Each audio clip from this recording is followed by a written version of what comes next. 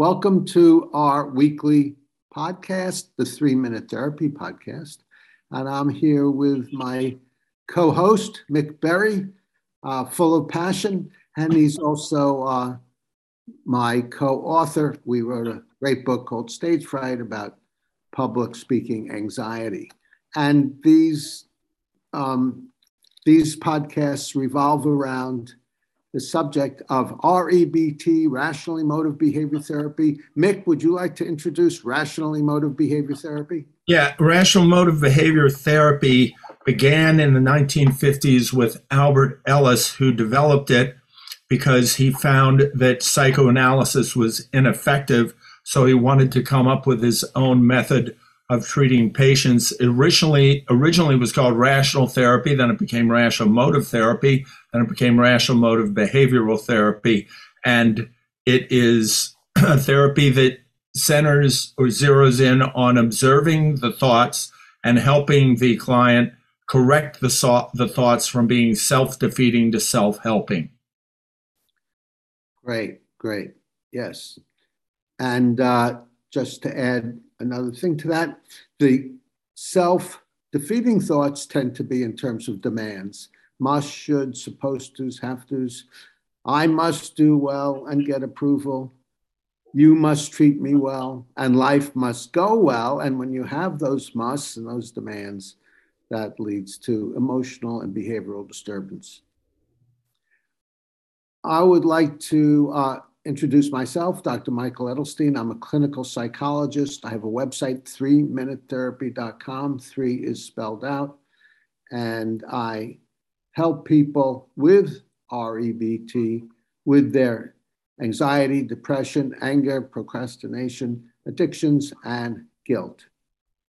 Today, we're going to be discussing nature versus nurture and REBT. And this refers to a discussion in psychology about the influences on personality. Is it nature, which is largely our genetic predispositions? Is it nurture, which is our environment? Or is it a third thing, which Mick and I believe, it's how people think about these things that lead to their personality and emotional problems. I'll refer you to a great book on this. It's called The Nurture Assumption by Judith Rich Harris.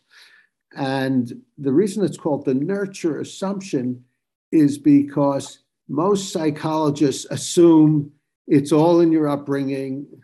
It's all in how you were treated as a child, those kinds of things. But Judith Rich Harris, on doing extensive research, had a different view, and that is about 50% of adult personality is influenced by genes, 40% by out-of-home environment, your peers, your culture, and only 10% by your in-home environment. Mick, did you want to add to that? Well, just that if you break it down in percentages, I mean, this would be a whole discussion, but yeah, 10% in the home, but then also it's a matter of how impactful that 10% can be, because if there's a very impassioned, vigorous 10%, that can be more influential than the 40% outside of the home or the 50% that's ingrained in your biological makeup. Yeah, and I like the way you put it. That can be more of an influence, but it not necessarily is. There was a psychologist named Norman Gomersey, whose mother, who was raised by a schizophrenic mother, which would make it likely, not necessary, that he would have at least some schizophrenic features, but he didn't, and he became a scientist, and he found that because his mother was crazy, he taught himself to not believe what she said, but to question that.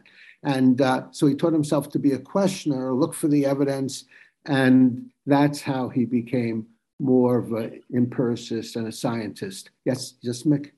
The thing is, schizophrenia, I think, is very ingrained in biology, whereas other neuroses or hangups could be less ingrained in biology and more mental. But I think schizophrenia has a definite physiological component that is not transmitted by behavior. Yeah, that's right. There is research indicating that schizophrenia does have a large genetic component, but there are also schizophrenic features where someone may not be a full-blown schizophrenic, but they may have some features, and so that's another thing to consider. Right, right. Now, the bottom line that Mick and I teach is that if you do have emotional disturbance, you're not helpless. You have a choice. You could change your thinking, because we know that it's our thinking, our musts and shoulds, our perspectives, our opinions that cause our emotions. And you can change your thinking. And I teach my clients how to do that through certain REBT exercises, which you can read about in my book, 3-Minute Therapy.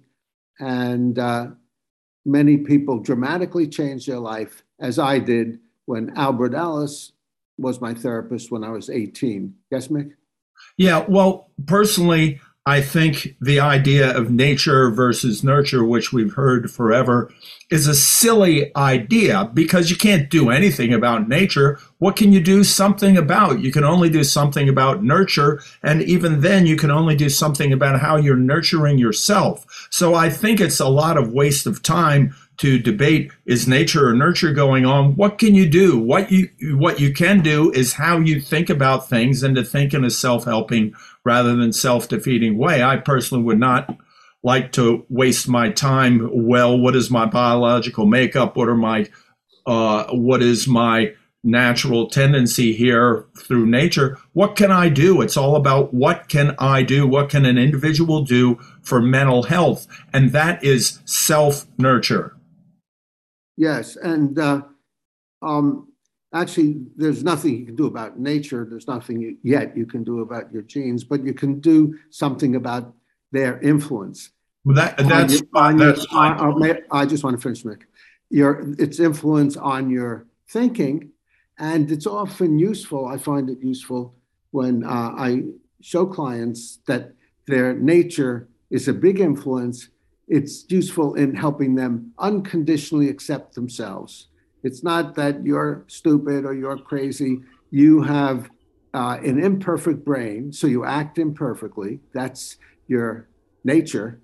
So you can unconditionally accept yourself as the imperfect human you are, whether you do well or poorly or not at all. Yes, Nick? I was going to say that's exactly what I was saying. You can't do anything about nature. You just accept that you've got limitations. But even whatever your biological makeup is, all human beings are fallible. We're all self-defeating. And you could say it's in my nature to be a human being. That's what we are. We're human beings. And because of that, we're fallible and innately self-defeating. So you work within that. Yeah, I think that's a good summary. As we conclude, Mick, is there anything else you'd like to say about this? Yeah, there is great hope and great progress and great success that can be made by learning how to think in a self-helping way. A lot of people I've known say, oh God, how depressing that I have tendencies towards being self-defeating and that all human beings are self-defeating. What a depressing thought. No, it's not. It's a very useful thought. Once you're aware of what the problem is, you can work to correct it, and it's very correctable. Yeah, with a lot of hard work and practice. Albert Ellis wrote a book called Guide to Rational Living, and his last line in one of the early chapters was, practice, practice, practice. So that's an important aspect. And I just say practice effectively and insightfully to know what are your demands, find them, get rid of them. Okay, great. Good last word. If you enjoyed this podcast, please give us a thumbs up, make comments below, ask questions below, suggest subjects that you'd like us to discuss. volunteer to be a guest, and we'll discuss REBT with you. And if you want to deal with an emotional problem, we'll cure you because you have the two best REBT therapists on the planet here. And also thank you, Chris Rossini, for our technical engineer. And donate to Patreon to help support us, and subscribe to the 3 Minute Therapy podcast to stay on the rational side of life.